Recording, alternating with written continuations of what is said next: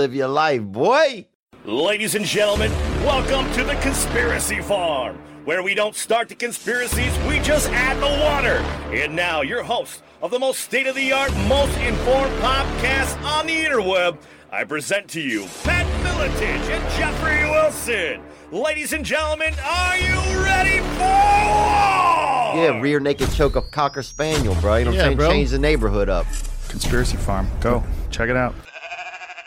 Ladies and gentlemen, off to the races for another episode of the Conspiracy Farm for the archives. As always, Jeffrey Wilson riding shotgun with UFC Hall of Famer, Eater of Worlds, Trainer of Champions, Master of the Tango. Pat Miletich, how are we doing today, sir? You know, I'm doing all right, man. Trying to live in the world with a bunch of people that have no historical basis for their knowledge and their judgment and their emotional thinking. And, you know, I think we're going to have a great conversation today with this guest. I'm pumped we've got him. Somebody's been watching the news. Wow, there is a little bit going on in the news, and I'm actually really stoked to talk to this gentleman. Been a huge fan inside the cage, outside of the cage as a professional wrestling guy. You know, I definitely want to pick his brain a little bit. He is the War Master, martial artist, sports commentator, professional wrestler, former UFC heavyweight champion, and if I remember, the youngest heavyweight champion or youngest UFC champion of any weight division. Josh Barnett, how are we doing today, sir? Doing well. Definitely not that young anymore. And John Jones took the title away from me of youngest UFC champion of all time, but I'm still the youngest UFC heavyweight champion, I guess. So, yeah. Hey, it's still, you know, a distinction not many have. Well, you're supposed to be young. What'd you say? It's a joke, guys. It's a joke. No, you broke up. I'm sorry. All right. Well, just, you know, starting it off. I mean, I know, ladies and gentlemen, please bear with me because, like, again, a professional wrestling fan. And I know, obviously, Josh, you are too. You know, when did it bite you? Where'd you grow up, and were you into the territories? What was the first bit of professional wrestling territories that bit you? I would have to say it would be WWF back in the day. I mean, that was the one that was the most available to people on cable or whatever options were available. I think I remember watching it on USA, but I became such a fan of pro wrestling that I would watch NWA, which would then become WCW on Turner. And then I would start catching even the AWA shows, although I think they might have been replays on ESPN or something like that. So I just always loved pro wrestling. I always loved fighting, seeing all those action movies, all the kung fu stuff of the Shaw Brothers, like, and what have you, of the 70s, and then turning into the martial arts movies of the 80s and into the early 90s, with the video games like Street Fighter 2 and such. When I finally found that the UFC was a real thing, like, I just thought all the coolest stuff that I had grown up with had become reality. That's why he is the War Master. Any particular favorites in your just wrestling in general? NWA, any territory, any era? Honestly, I mean, my favorite stuff is the UWFI, the early years of the UWFI over in Japan, and I will also say early rings, and you know, anything of that UWF shoot wrestling nature. Catch as catch can. Mm-hmm. Nice. Well, all right, I'm done marking out. Pat, let's get into the thick stuff. I mean, the world, what have you been up to, though, Josh? I mean, obviously, you know, we kind of like to pick people's brains. The world's changed for everybody. I know, you know, just doing show prep on you and kind of following you, you stay busy. What are you up to, bud? I've never been busier, to be perfectly honest. At some point, there was a necessity to really consider pivoting on a lot of my general routine because it just wasn't something that was available. Plus, there were so many unknown factors towards this pandemic to start off with, because, well, that's just kind of the way these things are, right? And the more knowledge you get, the better you can make an informed decision. But when you have no knowledge, then you have to, as Nassim Taleb puts it, overreact. It's better to overreact in something like this than underreact. So I stayed pretty low key to begin with at the start of this thing, although I was, and as I keep telling all my friends who didn't frickin' pay attention, I was telling people in early February, like get your supplies, get things you need. This is going to turn into a shit show. People are going to be the biggest problem. Get going. And no one wanted to listen. And of course, everybody's usually plugged into mainstream media. So when they decide to say, oh, it's just the flu, or well, there's no human-to-human transmission, there, all the mistakes, either be it intentional or otherwise, it's never stopped mainstream media from just talking out of their ass, even without, they might have a narrative that they would like to spin, but they don't necessarily have to be diabolical. They just, most of the time, just incompetent. And so I just said, look, guys, you need to prepare for this. You need to just have things in case, let's say, a normal natural disaster was to happen. You should always have some water on hand. You should always have some extra food. And that stuff doesn't cost a whole lot of money. And if you live in California, especially, it's an earthquake state. So it's just a necessity. So for me, I just looked at it as, well, this is just price of admission for living in a place like this anyways. Well, and we have insurance, right? We have car insurance, house insurance, life insurance. It's just those just in case. It's better to have it not need it and need it not have it. Right. But the toughest thing was getting a schedule up and going again. Once you get things set and you have your day-to-day, right, your dailies, once that ends, and especially as abruptly as it did, okay, how do you get yourself reset into new habits and restructure how you approach the day to get to be productive? And so that took some time. But once I got through that little past that hurdle, then it was just with the whiskey production stuff, with now working with 5B Artist Management as well, getting more into other side projects, working on more pro wrestling stuff and new merch deals, and all kinds of other things in the air right now. I've just never been busier. I'm doing something every day. I'm having to get back to people, schedule things. It's been a full time for me. Well, and I definitely want to get into the whiskey part, but I mean, it can't be overstated. What you were saying about restructuring, we all, suicides are through the roof. People who, might be suffering from addiction, they're falling off because part of what keeps them sober and keeps them sane and just normal people is your everyday habits. So when that is squashed, like you said, resetting, if you will, to create new habits, new structure. I mean, that's been a very, very difficult thing for people. So, I mean, obviously kudos to you and anybody out there who is just kind of struggling to get back on task or to stay focused. That is a huge part of it, is the discipline of restructuring, what was, your daily habits. True. There is absolutely something to be said for discipline and structure and creating creating that walkway for you to approach life, so that it keeps you on the straight and narrow, to use an over or like a colloquial term. But I think, to be honest, really what's most key is you need to have constructed a way of meaningful sense making and meaning making. You need to have a life that instills meaningfulness into what you do and how you are. And so for me, like, I knew there was going to be a bunch of difficulties, but some of these things were about trying to figure out how am I going to operate with everything else. I have no control over the rest of the world. I can only have control of me. And so figuring out what was going to be available. And then also just, I think a lot of people are okay. They've been stuck indoors. They've been sitting inside. They don't have work of any sort to do, or at least they haven't figured out how to then find work for themselves. Because trust me, there's always work. And now they're just having to face with the reality of dealing with the hollowness of a life they've constructed, thinking that would be a sufficient way of being. And it's just not, because people are suffering, in my opinion, be it even if they're successful, rich entrepreneurs or who knows what, or someone just barely scraping by. They just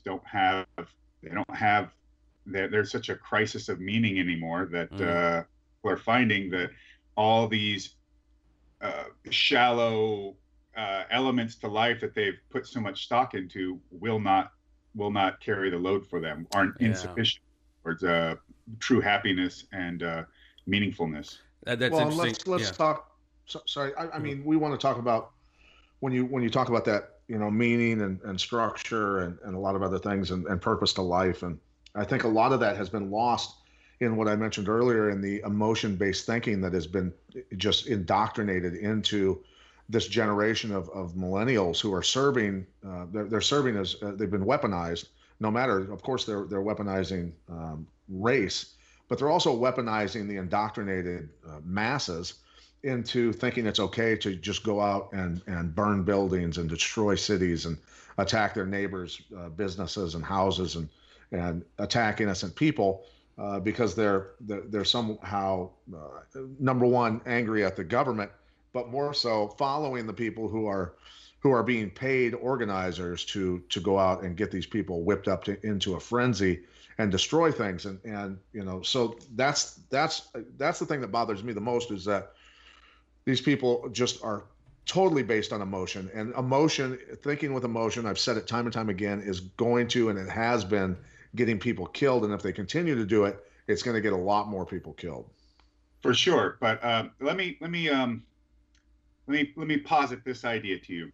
It's not just about thinking with emotion, but I would say that these people are in a religion and they don't know it, which is partially why it's so dangerous. The other thing is, I would say that most of the people caught up in these real ideologically bent movements and these things that are, in my opinion, being used as replacements for meaningful activity, meaningful participation in things. And if you read just the headline that's being that's usually put out there to propagandize you into doing whatever it is they want to do, and there's propaganda of all sorts everywhere for everything.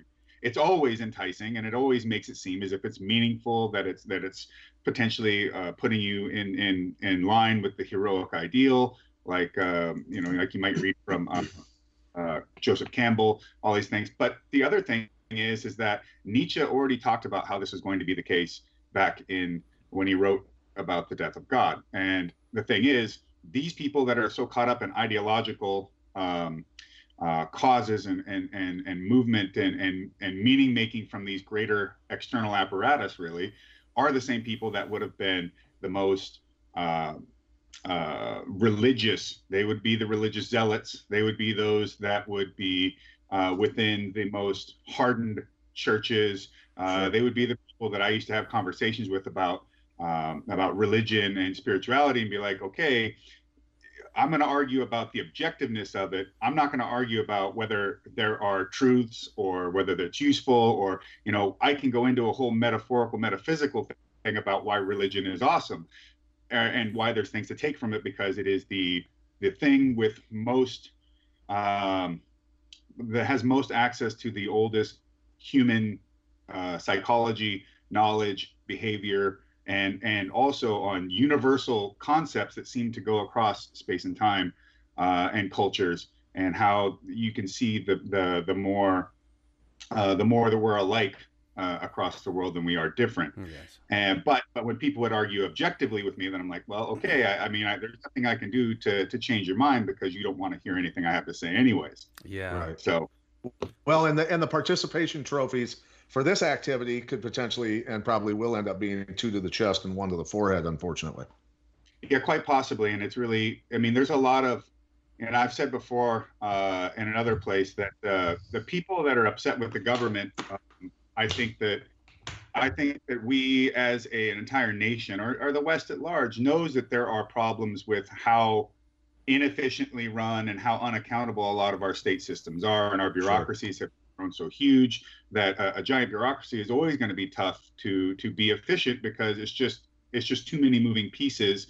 But it's also in the benefit of bureaucracies and of the politicians that work within them, or like I like to refer to them, the managerial elite, is to make more administrations, make more focus groups, make more subdivisions and things, because bureaucracy getting bigger gives them, now potentially, if I'm Joe Blow and I'm on some council somewhere, from a city council all the way to some sort of federal council, if I get to be a part of another committee, or I can create another thing like, committee for homelessness issues, then you get to add maybe, you're the president of that, as well as being on this civic council and on that. And then you can go ahead and continue to add more titles to your name, and then create, look, I created this thing gonna, it's called the Save the Kittens Foundation. It's like there's nothing but in it. It's never a boondoggle or a waste of money or inefficient or just a personal vanity project. And the thing is that people will always do what they're incentivized to do. So if people are more incentivized for their own self-interest than to work in or to work for the benefit of the populace and the citizenry about which they're supposed to be helping, well, then of course they're going to do that. They don't even have to be evil people necessarily. Right. It is easy to see people do what they're incentivized to do, and it actually takes a person to be really self-aware and really somebody that is unafraid of having to accept all the things about themselves that are good and bad to be able to be like, okay, I can't do this for various reasons because this goes against what my job is supposed to be towards those who I gave my word to. And when you talk about incentivization, I mean, obviously, like Pat was saying, you got a lot of money. This Act Blue and this BLM is hundreds of millions of dollars. Obviously, there's a huge financial incentive to kind of create a lot of this chaos. It's interesting you said these kids are in a religion and almost they don't even realize it. What do you see them as wanting? They state they want to burn everything down. They want to take down everything that symbolizes America or the West, as you alluded to. What do you see as kind of the end result of this weird incentivization to not just financially from the upper levels, but down below these foot soldiers who are just, like Pat was saying, burning stuff down, creating chaos? Like Kenosha was in flames last night. What do they want? What are they going to do? What's the incentive here? I think a lot of them would be like Yuri Bezmenov refers to as the useful idiots. Absolutely. Yeah. All it, but I think that they've had a lot of parts. They've had a lot of their human characteristics weaponized. Yes. And as you get involved with groups, the more excited, more incensed, incentivized, or incensed and invigorated the group becomes, the more people want to get into the group, the more the people within the group becomes, and it's a kind of a viral concept. And I think, Edward, if you want to get more into that, you could look into like Edward Bernays, yes, especially the stuff on group psychology. But I think a lot of these people understand that they want things to be better than they are, and even if they can't put their finger on it, even these some of these radical groups always have to start with at least some piece of truth. Otherwise, it just all completely falls apart. And it's usually the idea of taking a seed of truth and planting a forest of bullshit. And that forest of bullshit is the narrative that you want to instill into people and how you want to use it. And even some of these people planting forests of bullshit from the upper, even the highest level, they might truly believe that kind of stuff. Well, it's interesting you say they want to replace this with something better, and some of them, even like at the top of BLM, stating unequivocally, we're trained Marxists, as if Marxism and Leninism and communism, that's worked out so fucking well throughout history. Well, of course. Well, people like Patrice Cullors and her ilk. Yes, I mean, I would have to assume that they really do believe in Marxism and neo-Marxism. I forget which one of it was understudied under Angela Davis, so who's another Marxist, but more in the neo-Marxist sense of like Frankfurt School kind of stuff, right? With all the little postmodern elements added to it, which is a really useful tool for arguing your point, because if you can use postmodern deconstruction, and destruction of objective reality, you can just start positing all kinds of things in there to your own benefit. Right. But I think that someone like that, I would, and maybe somebody you could call them like they're diabolically planning, but I don't think so. I just think that they're, something about the ideological position of some of these philosophies, just it spoke to something within them, and they are genuine about it, which can actually make things even more dangerous. And people realize that we could be doing a lot better, but I think it's hard for generally the average citizen to get outside the paradigm of how everything is described to you, what the history of all these sort of things are, and how things are really working.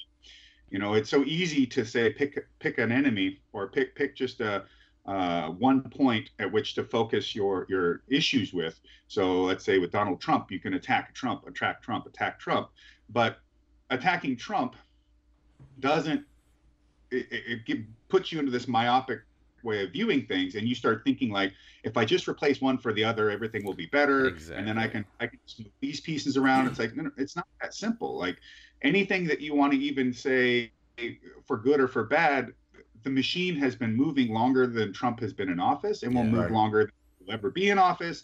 And he can't change it for the better or for the worse enough for either side to fully. Too many people are playing checkers when the game is chess, and not kind of. Yeah, there's a lot of, and it's been going this way for a long time. You know, my general argument to people is that, you know, it only takes a little.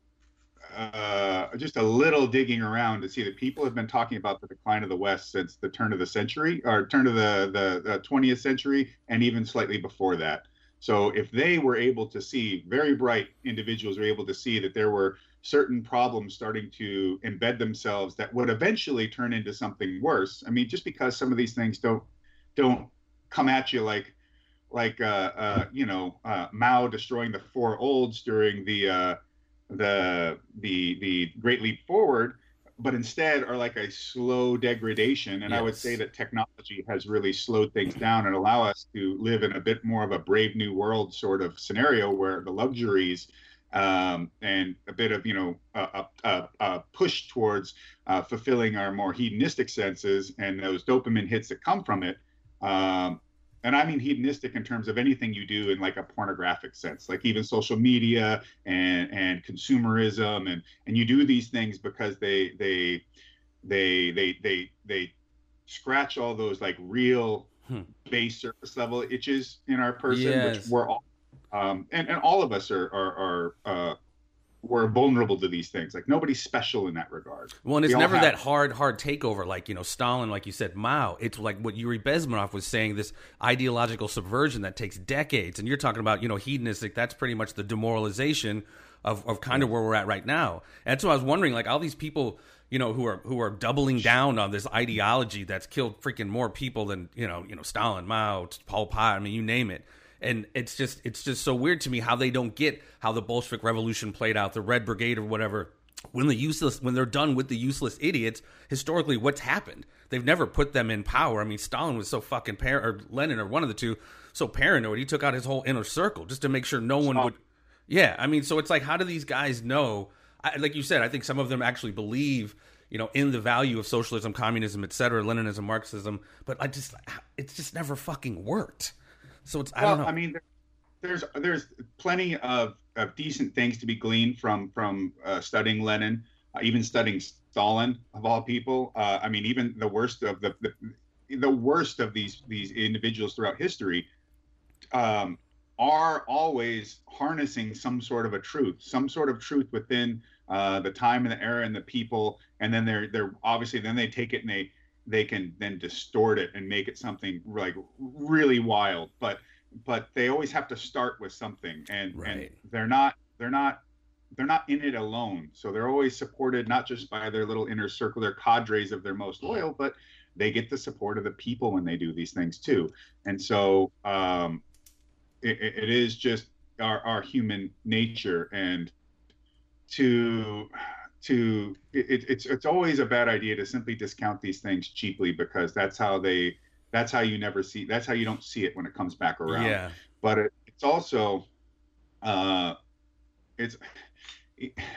mean, there's also a lot of the idea of utopia ideals are attractive to people. We would like it for a utopian potential to arrive. And, you know, Marx talks about, you know, after late stage capitalism, then you go into like this you know, you have socialism, and then you've got this point where people have to okay, you have your revolution, this now you create this new sort of dictatorship for a second.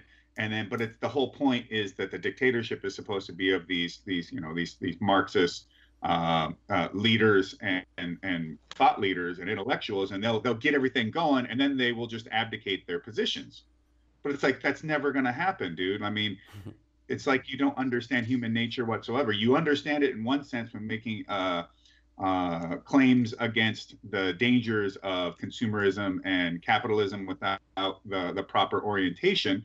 But then you think that people are just going to abdicate power. Like, fuck no, they're not going to do that. They never have, and they never will. Right. What are your thoughts? Well, I mean, and as far as sorry, Jeff, far as the concept of utopia, Socrates and Plato, they even said it always is going to fail because of personal aspirations and dreams and people wanting to reach, heights and do great things with their lives. It's always going to collapse and fail because of that.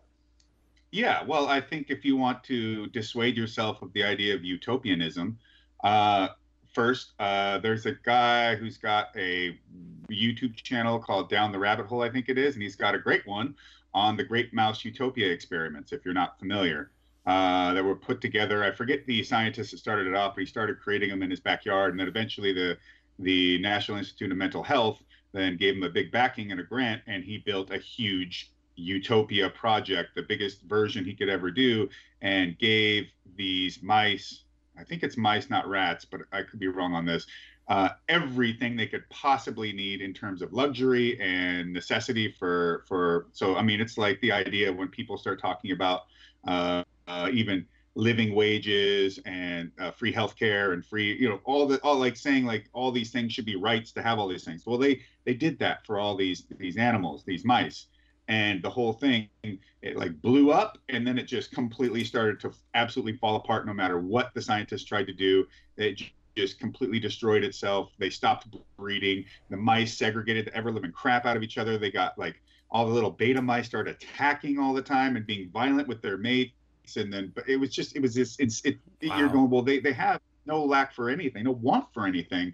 And, that produces even things like the group of mice called the beautiful ones that would just sit up on the highest perches and themselves all day and not participate in anything else towards procreation or mating or anything. They would just isolate themselves off and groom all day long. And the other person that would I mean, besides reading Nietzsche, but if to take something a little, I think, easier to digest, Rene Girard's mimetic theory and the scapegoat will get you thinking that, okay, utopianism just is not a possibility. But if we could figure out a way to create the most stable and accessible competition structure for human beings that can allow them to participate in hierarchies and or exit from a hierarchy, but yet find their own fulfillment and be okay with that, But I mean, it's an easy thing to say, but it's hard to steel yourself into the kind of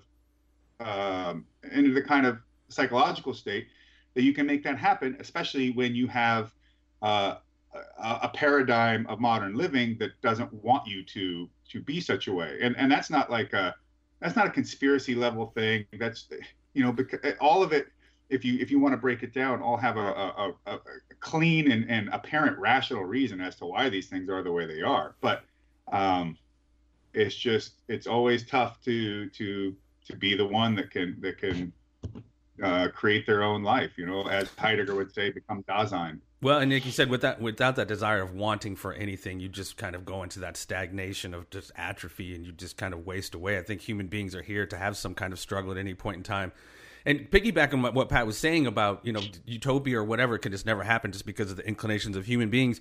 Can't the same be said for capitalism? I mean, it's not necessarily a level playing field. We do have crony capitalism going on where it's basically, whatever you want to call it at the top, and then everyone else kind of can pretend it's a level playing field. But it's human beings that wind up fucking it up. Yeah, of course. Well, and I've had plenty of conversations with people that want to scream and yell and decry capitalism. And then I go, okay. All right. I mean, I understand why the people are upset for all kinds of reasons, and it can be from locale to the world at large. Especially, living here in Southern California, where things are so utterly expensive all the time. And I just say, okay, well, what is capitalism then? Define it for me. And there's always all these additional things that they keep adding to it, and I'm like, nope, got to stop you right there. You did not define capitalism. You started adding all these elements of that people have brought into their own participation within it. Capitalism is a neutral system. It doesn't have any morality to it. It has no ethics to it. It's got nothing within it that there's no moral framework to capitalism, unlike, say, Marxism or some of these other systems. Capitalism is simply ownership of your labor and your goods, your ideas, and the ability to freely exchange and trade with anybody else of the same for the same or any other good that you find valuable to yourself. It is the ability to do so, to own private property. It's sovereignty in terms of your work, your ideas, your goods that you create. That's what it is. But if you give freedom to anybody of any sort, freedom is the freedom to be and do good, and also freedom to be and do bad. And so if allowed long enough, like any system, and it doesn't matter that it's capitalist, communist, any sort of thing, if the system itself isn't essentially audited and revitalized and restored at times, then it will always go to a lower state of energy. It will start to fall apart. It will start to become something that no longer resembles its intention, and let alone its effects of the human entropy on things, because humans are entropic as well. But as people start getting into their comfort zones and seeing how they can get the most out of it for the least put into it, and how if they can separate themselves from outside sources affecting their ability to have power and wealth. Even when I was far younger, I used to just say, like, the money that politicians make and deal in is not the money that us, the regular citizenry, has access to. Right. It's a completely different bubble of cash and wealth and exchange, and this isn't something that anybody I know can just go up and actually get a dollar from. It's not the same. It's not the same money pool. And why would they want to have it be where it includes everyone? Instead, why not just narrow the field down to a more known marketplace and where the risks and rewards so much easier, and you've got less competition within it. Well, and that further lends itself to kind of not the fraud, but kind of the illusion of capitalism, or the fallacy of a free market. Because, like you said, it's kind of a Goodfellas club, keeping the smaller guys out. Well, they're always going to want to do that because that's just what humans do. They want to, and you couldn't really blame them in just principle, even though I would say that especially when you're dealing with politicians, like some of that stuff is literally death penalty level, in my opinion, because you're not in office to make power and money. You should be in office to serve the populace and the citizenry. Right. And if you're doing the right job, well, we shouldn't hardly even know you're there. And by finding ways to incentivize wealth gain to politicians, you're only incentivizing what we have right in front of us. It is, and I say this in that humans are always going to do this. So I love the theory of totally free markets, but I don't believe in them because I don't believe in the ability to keep human beings on task. Right. So there has to be some sort of framework. There has to be some regulation, but then there's that balance. If you're not auditing, if you're not going over these systems sincerely, that regulation will then turn into some boondoggle that just gonna reward one and hamper the other. I mean, it's just the way it is. Right. And i.e. internal investigations, but the latest case of some massive corruption, of course, some senators on both sides of the aisle selling off millions of dollars of stock. And there was an internal investigation, of course, and none were charged. And we never heard anything more of it, where they were privy to the lockdown and what was going to happen, what was going to come. And, I want to talk about the financial part of this, because this, in my mind, and many people think that I'm completely insane when I say this, but Jeff and I have been saying for a long time, for well over a year before this lockdown happened, we knew I was watching bank stocks, I was watching other financial metrics, along with the moronic QE programs that were going on since the 2008 collapse. And I said, this is going to be the biggest financial collapse in human history. And at the same time, on one of our shows, we're talking to Dilyana Guttun-Scheibe, who uncovered the 25 biological warfare laboratories we had encircling Eurasia with the ability to create viruses that attack specific DNA, with scientists who have diplomatic immunity.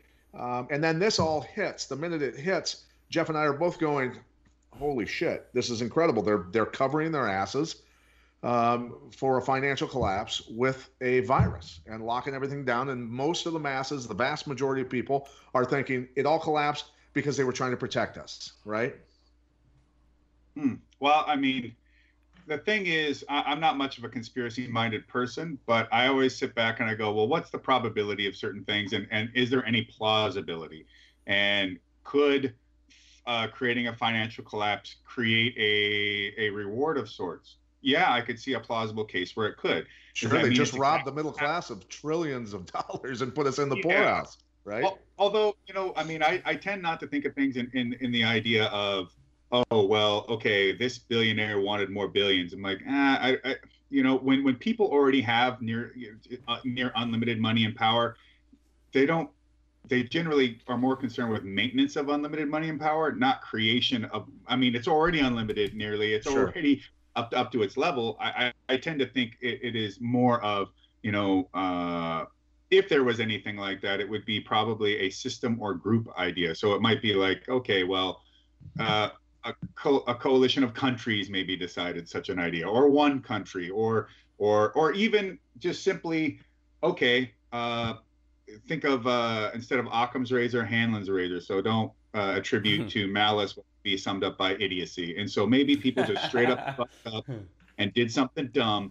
But okay, the action has been done, and now there's going to be all these reactions to it. Okay, well, now that it exists, let's now ride that wave in the way that we think is best for us. I mean, and that would be just more human nature in action, without an intent of like, oh, I wanted to set it up, but this is what we're dealing with, so I'm going to fucking maximize it. I don't know, I mean, there's so many weird little things that happen on in the world, and there's so much synchronicity that I think occurs that isn't even purposeful. So it's really hard to nail some of these things down. But I think it's always at least worth having the Machiavellian outlook towards things, because if you can at least consider that human beings will do what they're incentivized to do, including if that means something that is going to negatively affect others, even if by just nature but not by intent, then okay, that's possible. What about how could someone do something bad that it would be incentivized for them to do so? Like all the ways that they might do something terrible, and what would they gain from it?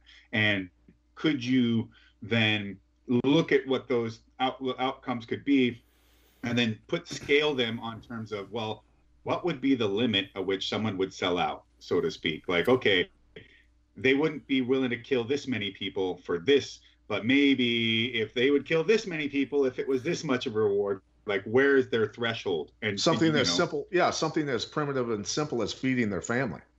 Yes. Well, you brought up Brave New World not too long ago, Aldous Huxley, written, I think, in the 60s. Are you not seeing any of the hallmarks of what was kind of written in that book as far as this new technocracy coming along? Yes, 100%. And I think we're still, in my opinion, more Brave New World than we are 1984. I think we have elements of both, but I really think we're Brave New World. I think that in general, it is the subjugation through luxury that has really weakened the modern individual. And there is 1984 inner party, outer party. 2 + 2 = 5. I mean, you can go read James Lindsay's thread on 2 + 2 = 5 on Twitter if you want to get into a master dissector of postmodernist critical theory stuff, as James Lindsay is on there. And also there's an amazing YouTube account that I suggest anybody that's into self-development and psychology and philosophy, and it's called Academy of Ideas on YouTube. And he's got a wonderful video about the parallels of modern society with Brave New World and with 1984, and why we're more Huxley than Orwell.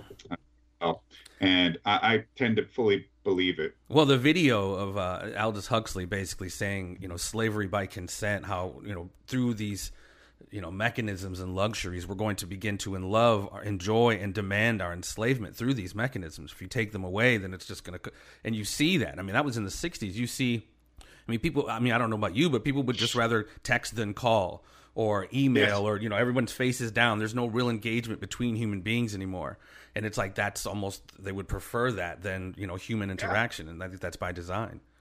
It's easier because there's less potential for conflict or confrontation. And I don't even mean conflict and confrontation in its most and to the point that taken to its furthest degree, which, would be violence. Violence is still the gold standard for everything in human existence. Violence is at the bottom of all human interaction, and it always will be.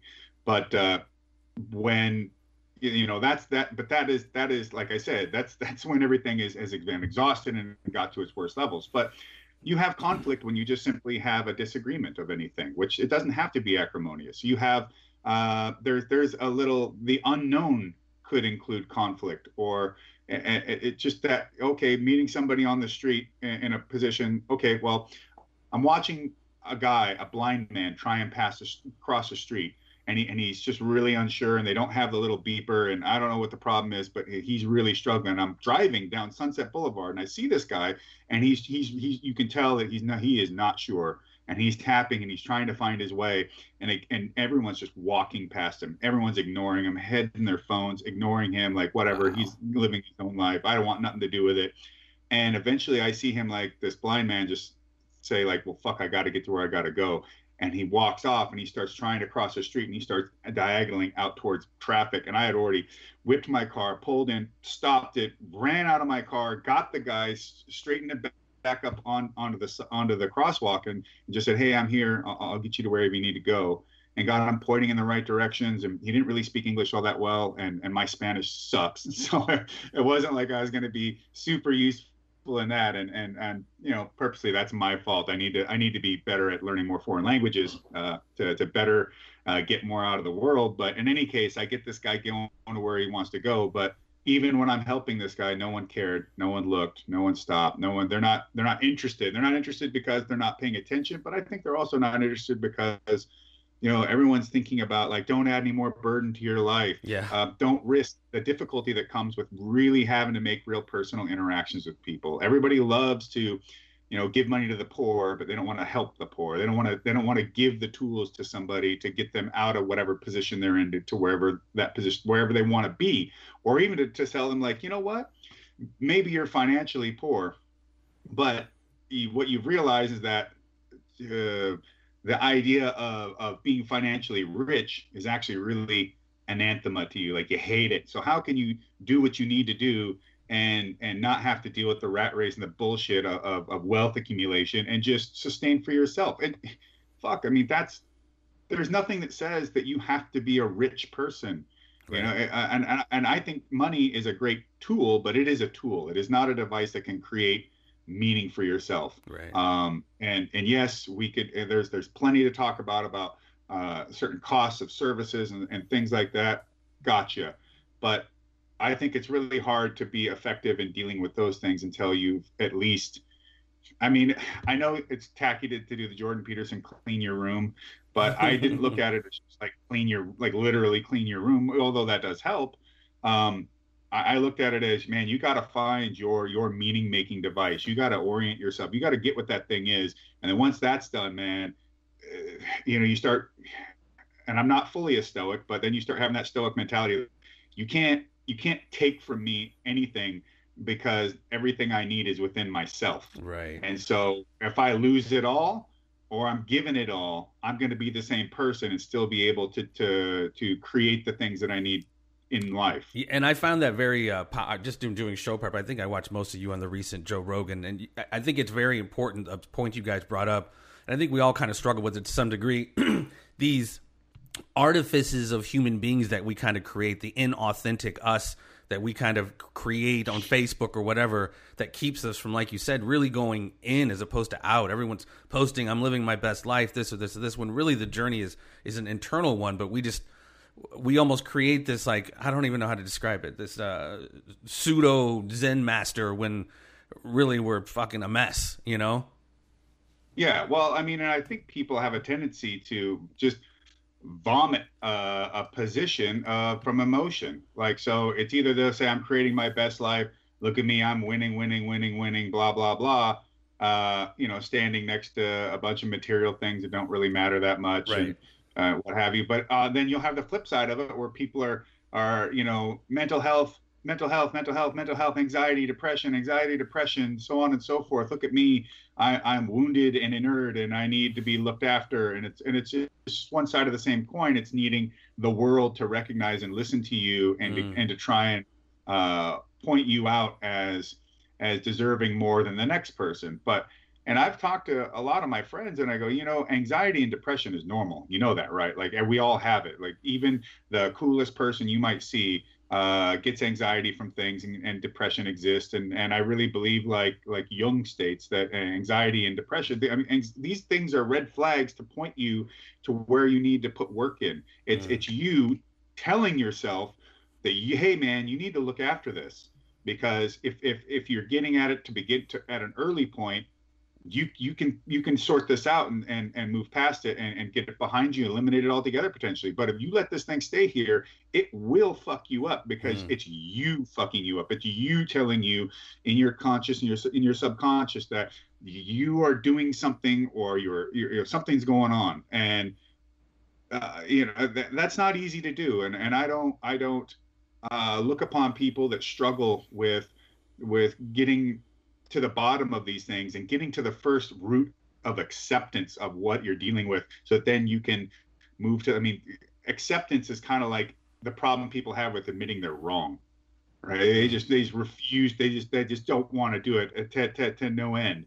And it's like, but until you can get to the point of being like, no, I'm wrong, or I accept that this is wrong about me, or this is a problem, or this isn't working how I thought it was, like being able to nakedly stare it in the face and deal with it what it is, that's the only way you get to move to the next point and get past these things and create, either remove that weakness from your armor, or, build around it until you can find a solution. So it's like, all right, I'm going to keep this isolated away from the things I need to do. That way it doesn't impact me. And if it does pop up, I know what it is. I know what it's going to try and do. I know how I react to it.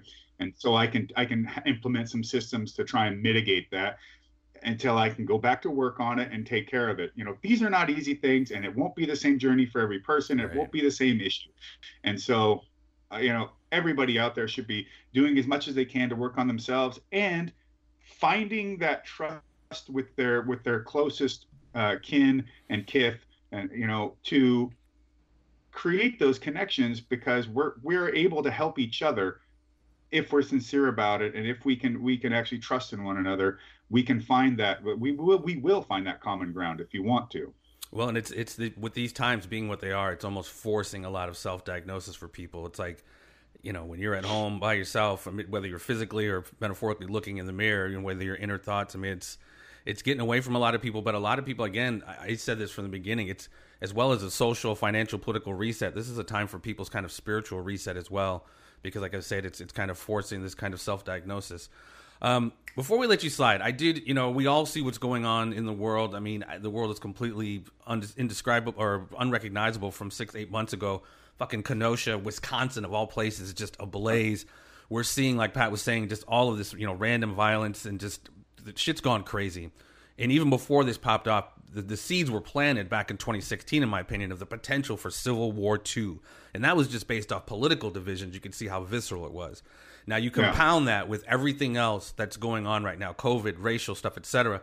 How likely do you see something like that going down? And obviously, when I say Civil War II, we're not talking about symmetrical lines of troops, etc. It's going to be brush fires, a little bit of everywhere with guerrilla warfare, etc. In my opinion, do you see anything like that going down? Yeah, I didn't. When people used to talk about it early on, I'm just like, we don't have the stomach to do such a thing. We're incapable of being those people anymore, for bad or for good, however you want to weigh that. But and the more I got into researching things and doing the reading, the more I've seen that it's not. This has been decades in the making of putting these kind of ideological positions in the world, just waiting for enough momentum to then institute it. There have been people being indoctrinated and incentivized through grievance through the academy and other things. And, you know, I tried to point things out to people, like with the whole Brett Weinstein thing out at Evergreen, as just like, this is such an obvious example of things that maybe other people have a harder time understanding, that have not done all the philosophical reading that I have. But okay, this is plain as day, yeah. And people still, it's just the universities, it's just this one play, it's just. And I would say, you do realize that, one, things like this are never made up out of 1 week or 1 day or even 1 year. This took a lot of time. This took a lot of time for even the people that are pushing these ideological positions onto people. It took them years to develop the arguments and develop their way of presenting these things to bring the people into the fold. And then I say, well, okay, look at this. If that's the case, then these people that are getting pushed into this, and you've just never seen them react in this manner, but you can bet that people of this line of thinking have been, as college graduates, picked up by HR departments, picked up by corporations, ending up in the PR departments, ending up here. And then, you know, you get Gillette ads talking about how men are toxic instead of how things are good. And we more naturally respond to negative stimuli. I mean, that's been proven, especially when you start looking through the way the news reports and even tests done on how the brain reacts to negative information versus positive information. And the media knows it. I mean, I guess you should, you know, again, more Edward Bernays, and also probably look into the book Public Opinion by Walter Lippmann. So you start figuring these things out.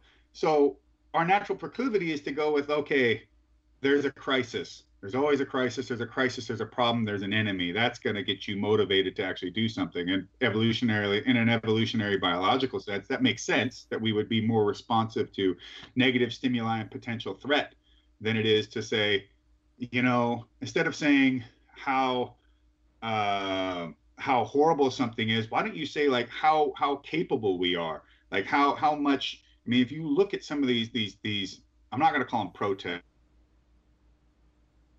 They're definitely they're come to be anything peaceful protest.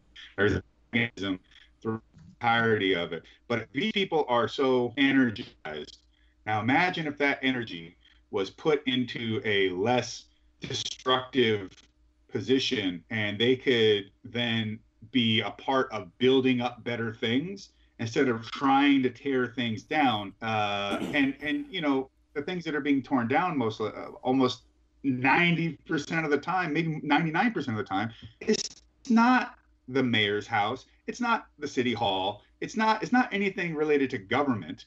It's always just the Gucci storefront, or the Target, or a furniture store, or a used car lot. And it's like, what do these people have anything to do with any of this? But then it's just like, you go look at the looting videos, and people like AOC want to put more ideological spin, and like, oh, you know, feeding your family. Like, these people aren't grabbing things to feed their family. They're just grabbing luxury items because they've been programmed to put their meaning into dumbass, shallow, meaningless stuff like a bigger TV and these sneakers and this thing. And it's not racial. In that sense, everybody is thinking like this by and large. It's because we're all living into the same paradigm, and you can have your cultural differences and your in groups and out groups, but we're all living under the same paradigm. And if you're buying into using consumerism and disposable consumerism at that, the kind of consumerism that says, hey, don't fix your printer, just throw it away and buy a new one all the time. Always just throw away the thing and buy something new instead of having something that lasts and something that's rebuildable. What do you think people are going to do when put under stress? And especially, and you can argue about if the stress is 100% accurate from how it's being depicted. If it isn't, to them it's real. To them it's real, and there is real stress that all of us are under all the time. Even if you think that if you give that stress a different compass instead of, you shift that stress over and put it onto something else. The stress is still real, even if you didn't really get to the root of why it was there in the first place. Right. Like I said, like having a lack of a proper meaning-making apparatus is going to leave you in a vulnerable state to a lot of things. And, I'm here to say it's not necessarily your fault. Like, this is the way these things are constructed. This is the way the modern West is constructed. This is the natural end state of living in this society without having those meaning-making apparatuses at your disposal. And this shows us, I think, throughout history, I've talked about it before, is, there have been four groups that are the most powerful people in the world. And I'm getting to a point with what you're talking about, this materialistic mindset. With the first most powerful people in the world were conquerors, then it was religious leaders, then it was presidents, and now it is the CEOs of these multinational corporations. And it's all about farming humans, right? And that's really where I think all of this stuff comes from, commercialism, and just have to have this, have to have that. You talked about the Gucci's, this, that. And I think that's why we are in the position we are now. Being pushed with a concept of not only of Rousseauism, but they're also being pushed on with the concept of Hegel's historical dialectic. And it's like, no, not all movement is progress, guy. I'm sorry. In fact, I've had the argument with people before, or at least I've made the argument, I should say. Most people don't argue with me about this, of all things. And I'll say, if you're a farmer in Guatemala and you get some NGO down in your spot telling you about how you're this, you're poor, you don't have these things, you don't have Buffalo Wild Wings and Xboxes and fucking all this stuff, and then all of a sudden, like, you should just pack up and go to the land of milk and honey, and your whole life will be better. And it's like, well, there is something to be said about having a higher tech environment at your disposal, 100%. There's something to be said about having systems in place that can accurately and efficiently do things for transportation. I know, right? Am I talking about America? I know it seems like a fucking pipe dream, but let's just say in comparison to maybe their situation specifically. Right. So I'm just saying that they don't have to be from Guatemala; they could be from anywhere. But the idea that you are necessarily like that person who's living in an agrarian and they're living below our poverty line somehow has a less meaningful life than the person that's got all the trinkets and knickknacks and bullshit, right. Makes more money over here is an incredibly arrogant position to take. And the thing, there's no way you would have to get to know that person and see how they live their life. And you know what? If all they ever did was live a very simple life, if that's what suited them and that's what was meaningful, and they had their kids and they provided for themselves and they were part of their community, I don't care if that person never invents the cure to cancer. There's no guarantee that I know that person could invent the cure to cancer. I'm glad that they are a fulfilled, happy person that can live the life that they want to live and take their tradition and whatever that is important to them and that has been passed down to them and give it to theirs. I think that's fucking, like, that's key. That is something that people just completely over.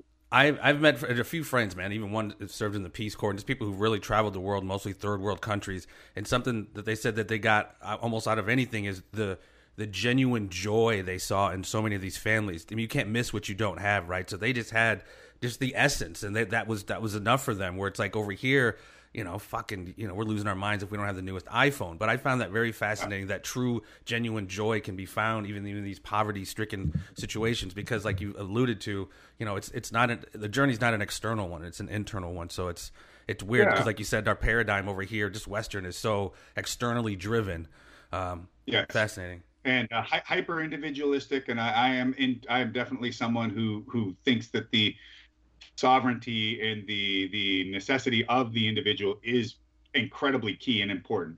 But we don't live by ourselves, and we have to learn how to be the individual that is made of the stuff that can be a part of the greater community at large, whatever that is to you and however large that becomes. And also and I'm a person who's traveled the world quite a lot myself, and by seeing somebody living, especially a more simplistic, or what you might think is a more mundane life, but seeing them with an infinitely higher level of happiness. Right. You then have, and really I say happiness, but I really more mean meaningfulness. I think meaningfulness is far more important. But the thing that it should inform you isn't even simply like, I'm living my life wrong, now I need to be an agrarian farmer. It's like, no, that's not the thing.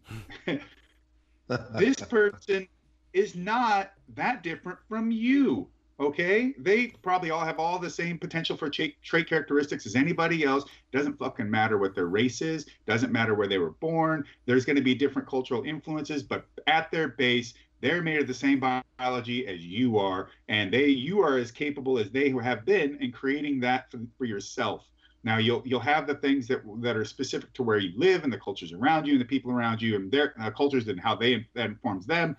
Got it. There's always context and subjectivity to your specific position, especially considering, as Heidegger would talk about, your thrownness. So what you're born into. Like, okay, I guess I'm pale and I've got blue eyes and whatever. I burn easy, but I'm kind of strong. I'm sort of fast. I can do that. Whatever. Oh, my parents are middle class and blue collar and all the things that will just, you had no choice in picking that. It's just the way it turned out. Thrownness. But you're still human beings, and you have more alike than you have disparate, more than you have different from each other. And if their ability to create meaningful life is just as possible as for you, so the takeaway should be like, hey, other humans can make it happen.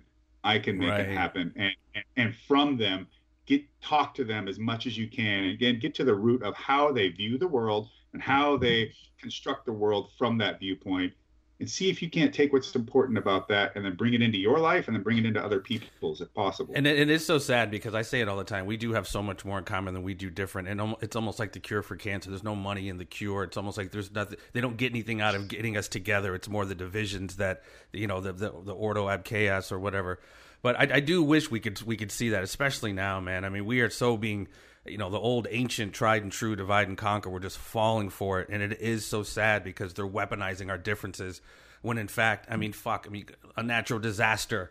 You don't care if the dude saving you has a fucking Trump hat on. It's just another human being saving a human being. And it sucks because only in those kind of dire situations do we tend to transcend that shit and not give a shit about it. And then once we go back to the calmness, we go back to our extreme tribes and then let us be played off against each other. And it's sad because I think like Pat was saying, it could look at it this way. It's like, I'm not going to go and do like a thorough examination of somebody before I decide to help them if they need help. I'm going to help.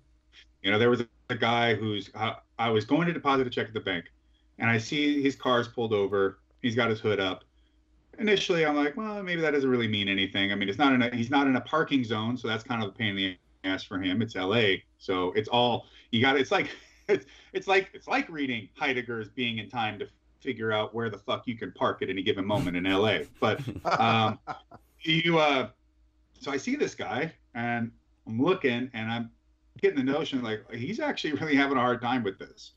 And so I just walk up and I go, hey, what seems to be the problem? What do you need done? And he goes, I'm not sure. He goes, I think that my throttle body is stuck in this and what have you. And I can get the car started, but it'll idle a little, but I can't get it to go. I'm like, okay. I go, I don't have my tools on me. So I'm really limited in what I can do to help. And you know what? I'm going to go to the bank and drop this check off, and I'll check on you when I get back. And I come back, and he's still sitting there, and I go, okay, well, hey, dude, obviously having your car here, if you have to leave it or you have to do anything, you're going to get some fucking crazy-ass ticket from all the wonderful profit policing of LA. And we need to get your car out. At least we can get it to a parking meter. So, okay. So what I did is I go into my car, drive it forward from my parking meter into the red zone. So it's still got time on it, add more time, max it out, push this guy's car, get it into a parking spot. And then I thought, well, what is the only truly effective thing I can do for this guy anymore? And I took a little video and put it out across social media to just, hey, this guy's stuck here, help him out, see if you can't get him back on the road or figure some other solution for him, because, the guy's got places to go and things to do. He's got a car, but He's just in some trouble. So why don't we try and help him out? And I didn't look at the guy and think, what's his race? What's he wearing? I really didn't care. Yeah. And I was there to try and take somebody from having a spot where they're going, man, what the fuck am I going to do today? You know, oh man, I am really stuck. How do I get myself out of this jam? And saying like, you know what? Not everybody in the world is just a selfish piece of shit that only thinks about themselves and actually wants to try and see people have some help when they need it. And maybe that person at some point will come across somebody else in trouble and help them out. You know, to reverse the idea of flipping out your phone and just filming everything in life and being a viewer and being like, oh, sucks, glad it's not me. And instead being the person who keeps the fucking phone in their pocket and shows up and backs other human beings because, you know what, I don't know who you are, I don't know what you think. We can get to that at some point, but right now I see another human being that needs my help, and so I'm going to help them. Yeah, good shit, man. We need way more of that, man. Way more of that. Shit, I know I wanted to get to a couple other things, but I don't want to keep you too much longer, my friend. You got a couple more minutes? Yeah. Yeah, I just wanted to ask you about the whiskey, man. I mean, obviously it's done well for you. It sounds like you've always been a connoisseur of the whiskey, Warbringer. How'd that get started, and how do you partner up with those? Pat's seen me have a few whiskeys. In fact, I've seen Pat with a few whiskeys himself. Every time, if I've got a after party for my fight and Pat's around, he's always invited. He's been at every single one of them just about. So yeah, Pat and I actually have a super old relationship, funny enough. But the whiskey stuff, basically, I am a connoisseur. I'm into it. I really got into it when living in Japan. And I was looking to try and branch out into doing a whiskey line because it's, when we talk about how you orient yourself in the world, I mean, the way I look towards getting involved in any kind of product or what have you is it something that I can back? Is it something that represents me? Is it something that I'm willing to put my name on and truly support because I believe in it? Because if it's not, I have nothing. I have no interest. And so I was talking to these various distilleries, seeing what we could get done. And one of the owners of Sesame Creek, he slid into my DMs and was just out of nowhere and said, hey, we can conquer this thing, blah, blah, blah, all these fighters and their booze and whatever, but we could do something, that crushes it all. And I thought, yeah, you're right, but you don't know exactly how right you are. And so I went up there and I said, hey, I got to meet you guys. I got to drink the product. There's no way I can be involved in anything without doing due diligence. And I loved it. We had such a great conversation getting to know each other, me, David, Alfred, David being the head distiller. And we were on the right path. We were on the same page as far as what we wanted to get out of this project. And so from that was born the Warbringer Bourbon Warmaster Edition, which is a single barrel cask strength version of their Warbringer 98 proof mesquite smoked bourbon that's a blend. Well, I do all the barrel picks on Warmaster Edition. So only the best barrels that I determine get bottled, get put together, and get put out into the world. Sherry barrels, are they not? You guys not? Yeah, well, both of them are. We always use sherry as a finishing process on our product, but it's bourbon. It is a 75% corn that is mesquite smoked and 25% malted rye. And then from that, we age it in New American oak, and then we finish it in a sherry cask. So with notes of dark chocolate and cherry. Yeah, that just sounds delicious, dude. Batch 2 has the smokiness and everything, but there's a big dark chocolate note on the nose. And then there's a dark chocolate in the finish, along with like tobacco leaf and a little bit of mint and white pepper, and what else was in there? Tobacco leaf and leather, and then you start getting that dark chocolate starts showing up again. I mean, like 86% like type dark chocolate, the dark stuff, and it's like coated in a slight cherry layer, which is very subtle. But cherry is a real common note you'll find in bourbon. And being that this is a bourbon mash, you start to find it as well. But I don't just and this is again the way I approach things. I don't just tell people to put some booze in a bottle and put my name on it. I do the barrel picks to begin with for the War Master edition, but even beyond that, I started working at the distillery, milling grain, adding, working, setting up the pitch, which is what is going to have all of our fermentation aspects in it. We're going to put our yeast in there. We're going to get it to a certain level of pH and a certain level of activation. Then we're going to add that into the mash, into the tank, and then we're being there to having to go through the checklist of checking the temperature on the mash tank, doing this, doing that, running distilling runs, stripping runs and finishing runs, and having the head distiller leave me to it. Cleaning the place, smoking the corn. I put myself into all of this. And I was telling a friend who was looking to buy some of the Warbringer batches that are out there. And I go, if you come across batch 6, which we all think is our best batch of Warbringer yet, as far as the blended 98 proof smoked bourbon is, that was a combination between me, Alfred, David, and Kat, Kat being our in-house sommelier, all sitting down and doing tasting notes and nosings and everything. So we made the blend. I'm a part of making the blend with that. Me and David sat down with batch 7 and we made the blend for batch 7.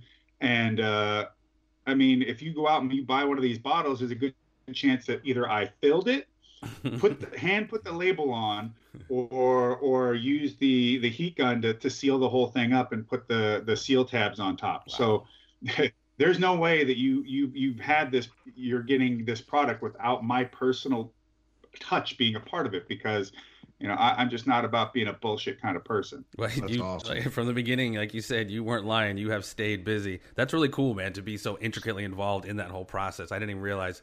I mean, I don't know. As I've gotten older, I've gotten an appreciation for, like craft beers as well as whiskeys and bourbons, and yeah. I like my vices. I like them. They have to stay vices and not habits. But I like my vices. Man, this has been a deep conversation, man. I really appreciate you coming on, Josh. Anywhere we could track you down? I think I heard you say you got your new website up. Yes, joshbarnett.com is a great holding place for everything I'm doing. It's got all the information on Bloodsport, Josh Barnett's Bloodsport, my pro wrestling promotion I do with GCW. It's got stuff on. It's got old interviews and videos of mine. It's got a link to my Kings Road merchandise store, so you can buy my official stuff, which is always metal as fuck, and it'll have links to the Warbringer and whiskey as well. And we have right now we're trying to get a mailing list put together so that we can keep everybody up to date on when the new batches will be released, where you can get your stuff. And with War Master Edition, it's all sold out. We sold out all 3 available barrels that we could, and then we've pre-sold 3 more. So beautiful. I don't know when we're going to be putting more back on the market. Things are just sitting there letting time do what it needs to do. But you can't rush something like whiskey. It just doesn't work. So although from this whole conversation, my point is, when I talk about these kind of things, I just want to try and give people, not even just the tools, but like try to get them to look in the right directions to find what is necessary for them to get themselves in the right position to be effective for themselves and for those around them. And everybody doesn't have to live the life of slaying the dragon. They don't have to be the hero of the world. Everybody runs around all trying to be the richest, the most powerful. They all want to be the star of everything. And it's like, you don't have to do that. And you know what? It's really at times maybe very luck derived that you might even find yourself in that position at all, right? Just because you found out what that thing was that you could do, that would get you in that position, and maybe just things aligned. Sometimes it's something like hell, Pat didn't know what the hell he was doing when he started fighting. He just knew that he wanted to fight, and it managed to turn into something. And for me, it was very, very similar. I just said, it didn't matter what I got out of it in terms of the other things. I know people can seem to make a living, but I need to fight. I need to get in the ring. I need to look another man across the ring and go to war with him. That's all I want to do. That I can't figure out anything that is more fulfilling to me than that at the time. And it still scratches an itch in my deepest sense of being in the world. But well, and that's if there is a okay. dragon to be slayed, like we said earlier, it doesn't necessarily have to be an external physical one. Oftentimes, the dragon is an internal dragon that needs to be slayed. Biggest ones are internal. Yeah. Yes, of course. And they're the hardest to deal with. And that's everybody's task. Like, we always need to be slaying those internal dragons, and we all have them. We all have our points of weakness. We are not perfect creatures, and we are not, we are susceptible to the same things that might make a person act in the way that we criticize because they're doing, XYZ action. But the thing is, maybe given different circumstances, and we don't do that exact action, but our motivations and our reactions are the same. So we're not that far apart. And I just want to see people being able to, there is lots of good change that needs to happen. There's good change that can happen for all of our bureaucratic systems. And that's not just police, that's everything. Everything that is created under these bureaucratic structures are all entropic at this point, massively entropic. And they have been. And they've been isolated and putting themselves into different bubbles to procure their own self-interest over the intention of what they're there for. And it's not because they had a diabolical plan and they wanted to do harm to anyone or harm to people at large. It's because this is the nature of human beings. Without the correct auditing and revivification, and this will always happen. Everything in the universe suffers entropy. Human beings are no different. That's me, that's Pat, that's everybody that's listening to this show. And so we have to allow the agitation of existence to get us, to keep us moving. And we have to create agitation in ways to make us continue to learn and to continue to create the ability to advance ourselves to our best place of being. Without struggle, there is no progress. Who said that? No. Frederick Ellis, I believe. Josh, man, this is sweet, man. Been sitting under the learning tree with Josh Barnett here. And if you ever need a commentator for your professional wrestling, sir, I am a trained professional. Patrick He's actually very good, Josh. He's very good, I will admit. All right. Pat, love you, brother. Josh, thank you so very much for your time and continued success with everything, man. Congratulations. Yeah. And ladies and gentlemen, peace and so much love. Stay tuned. There'll always be more.